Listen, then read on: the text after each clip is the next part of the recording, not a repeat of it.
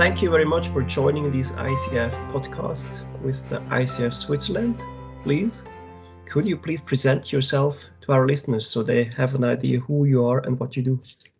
Yeah, sure. So I'd probably present myself as a mixture of several things. So in terms professionally, I'm a lecturer, I'm an organizational consultant, and I'm a coach. And I spent over 13 years in corporate life working for an international development bank, the European Bank for Reconstruction and Development. They're headquartered in London. I lived in France, in Germany, in Russia, in the UK, and now Switzerland. And in terms of coaching, I have a global client base. So I work mostly digitally all across the world. Thank you very much. When was the moment that you realized coaching could be the right profession for you? That was at the EBRD, so the European Bank for Reconstruction and Development. And at that time, I had joined the office of the then president, Suma Chakrabarti, and he had joined the organization with a massive change program. And I felt, really drawn to it. I was curious. I was like, I really wanted to understand how you change such a massive organization. So you had headquarters in London, and then you had offices in over 30 countries all around the world. And within those countries, you sometimes had several offices because they were obviously very large countries. If you think of Russia, if you think of Turkey, if you think of Egypt. And so I was very curious as to how you would change this. And I had my background is in international relations and in finance. So I had no clue about change management. And I started learning on the job from other professionals who were highly experienced in that field. And I kind of felt that I wasn't as effective as I could be. And over coffee, I was talking with someone and he mentioned coaching. And I'd never heard of coaching before. It was my very first time. And I thought, yeah, why not? And so I applied to the coach training that he had done and that he really recommended very, very warmly. And I trained as a coach. And the funny thing was that I paid for all of this myself and did it, during weekends and had to book my own holidays for it. And then one day, my boss, so the president, said, Lise, you changed. What did you do? And he was kind of looking at, is it a new haircut? Like, what happened? And then I realized that actually the coaching skills was what he was looking at. And that kind of propelled my career forward. So from that moment on, I was, using those skills at work in the way I was leading massive change programs. And I also had a very small boutique coaching business on the side where I was coaching individuals. And that's how the global thing started as well, because I was working full time, so I couldn't do 9 to 5 UK time. And so I was coaching Asia in the early mornings and the US, Canada in the late evenings. And this way I could kind of still finesse, let's say, the coaching skills. Thank you. What was it that really changed? What was the big change? What did you do differently? I think empathy was a huge one. Not trying to impose whatever big program we wanted to do in the bank, but to really try to understand better where people were coming from, what made them fearful of change, and the way of interacting. So, interacting through open-ended questions, really inquiring with curiosity as to what the world is of the persons I was interacting with professionally. And then through open-ended questions, helping them to see how, maybe they had a closed thinking or could look at things differently, getting those aha moments that we often have with our clients. So I'd say a mixture of all of that was what changed in how I interacted with people in the workplace. Mm-hmm. So really interesting, kind of life-changing approach. Okay. And how did you come to the ICF? So that was more by chance. So the program that came recommended and that I did was with BOAS Professional Transformational Leadership. So it's a very small coaching practice with one of the first coaches. So Sarah Boas, who is now called Zora Boas, is one of the very, very few coaches in the UK. She's been an MCC for many, many years by now. She's a pioneer of the profession. And her school, her coaching program was affiliated with the ICF. It was one of those ACTP programs. And at the time, I was also looking for a professional body that would be international. Because of my, moving around so many countries, I kind of didn't know which country would be next. So I wanted to have a professional body that would also have a footprint in pretty much every country in the world.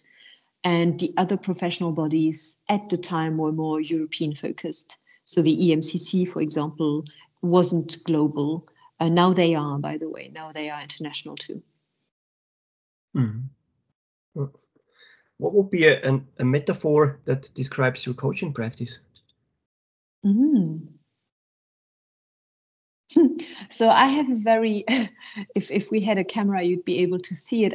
I've got a very old one, which you might know this children book. Die Raupe Nimmersatt is the German title. I think in English it's the Never Hungry Caterpillar. And basically it's a caterpillar and it eats and it eats and it eats and it becomes fatter and fatter and fatter. And one day it transforms into a butterfly.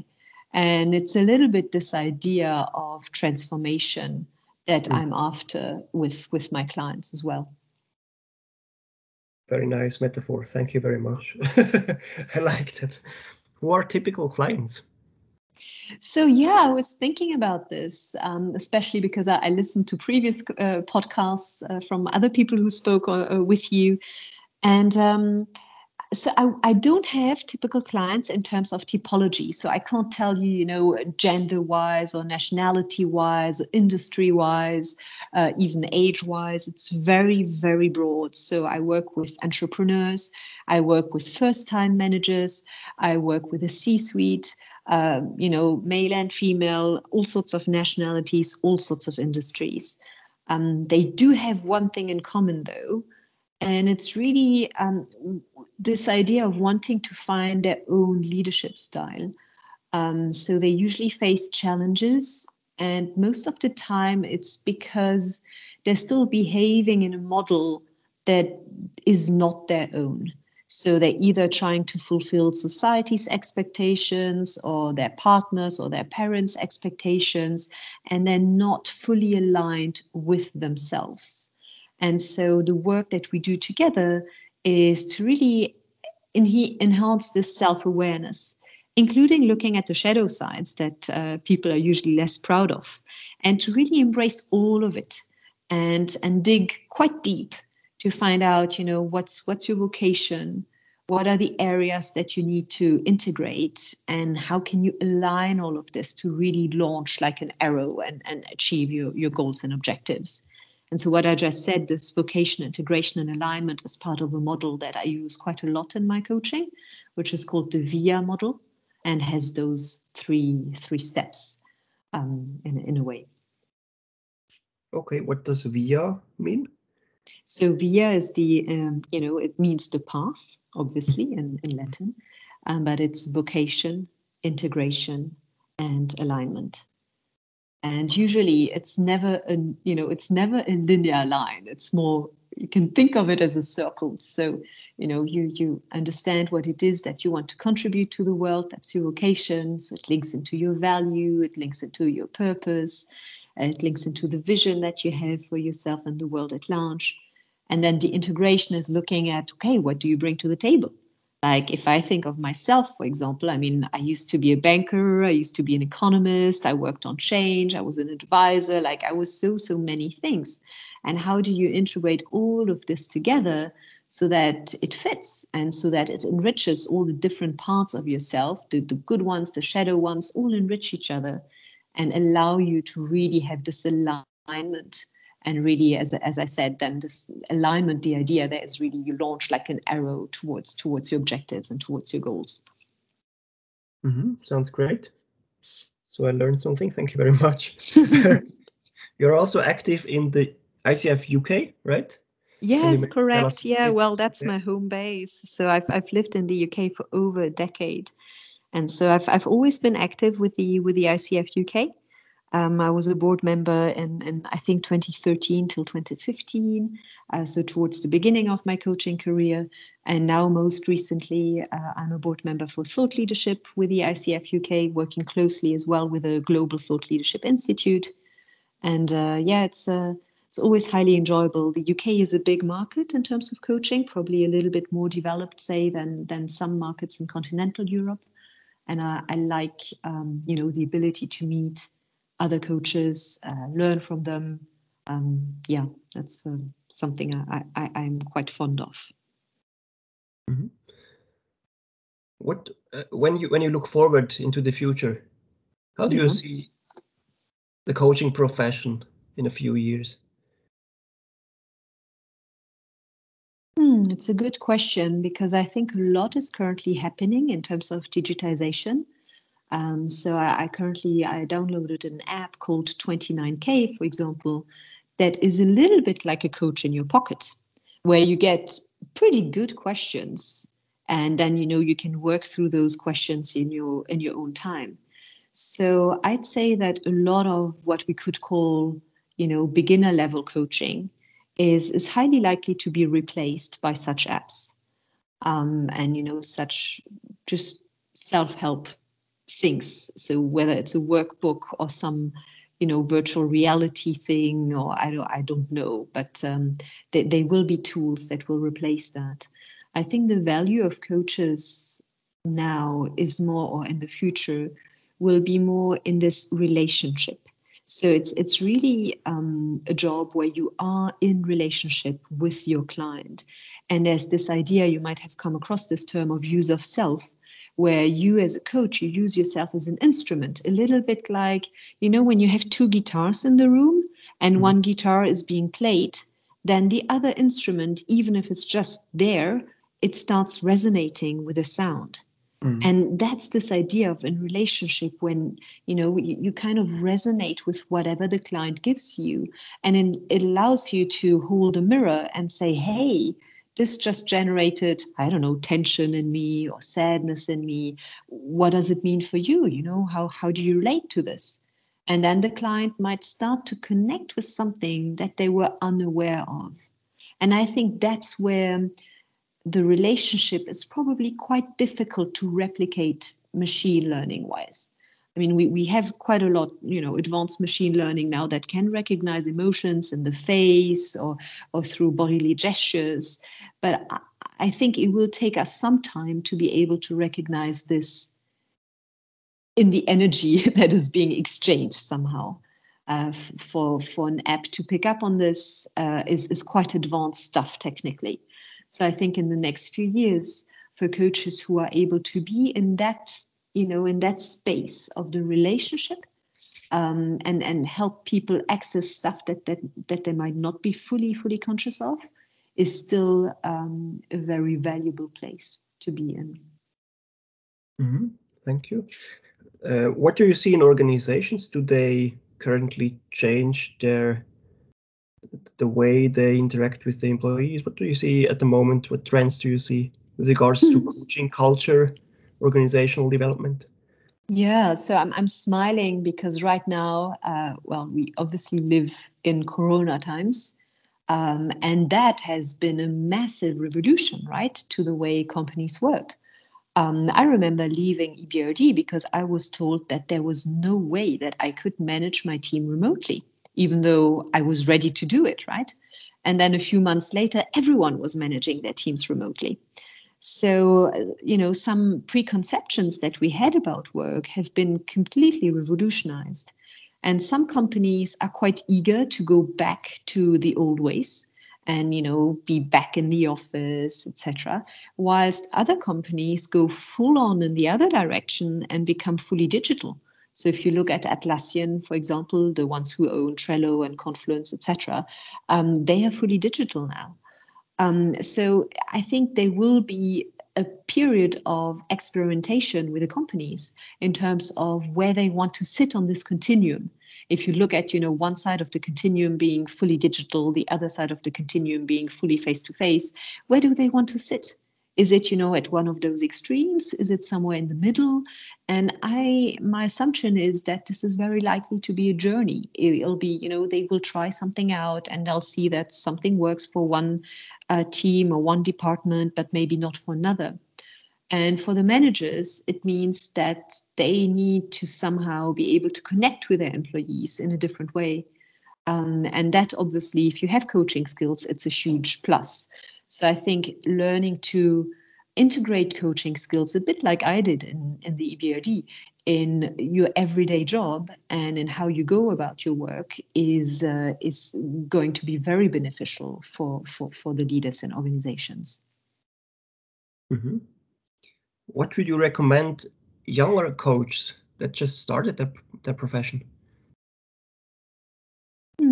So I've been reflecting recently. I'm currently preparing for my MCC. So I'm a PCC coach, and I have the hours, I have the training. So I'm kind of preparing the MCC application. And I was reflecting on what changed. And I think when I was younger, when I started out as a coach, I had this pressure to perform. I felt like it was my responsibility for the session to yield something good for the client. And I now don't have that pressure anymore. I trust the process. And I think this trusting the process is something that is very valuable. And I still remember joining a call about a year ago where people presented themselves, in terms of, yes, and I'm an experienced coach and I'm a young coach and I'd probably encourage them to ditch those labels and to simply trust themselves and really work on this use of self. So really work on having a very, very deep level of self-awareness themselves, because this will help them with their clients too. Mm-hmm. Thank you very much. Where can people find more information about you? Well, my last name is impossible to spell and to remember, so probably the easiest, rather than look me up on LinkedIn, is my company website, which I have two companies. So one is profoundconsulting.com, and the other one is both and. So this idea of, not thinking in terms of either or, but thinking in terms of both and. And so both and is more for organizational clients. So this is where I do big projects with large corporates, lots of OD and organizational consultancy. And Profound Consulting is more for smaller clients. And there's quite a bit. There's the link to my LinkedIn. There's the link to my bio. And for those coaches who are interested, probably my other advice for coaches who start out is to really invest in this self-reflection and what the EMCC calls supervision, because the ICF, in my opinion, doesn't put enough emphasis on it. And I started doing more of that as I'm preparing now for the MCC, and I regret I didn't discover it earlier, because this just makes you so much better to reflect on what you just did with a client. What might have been your blind spot? What could you have done differently? What were you thinking as you did this, this intervention, etc.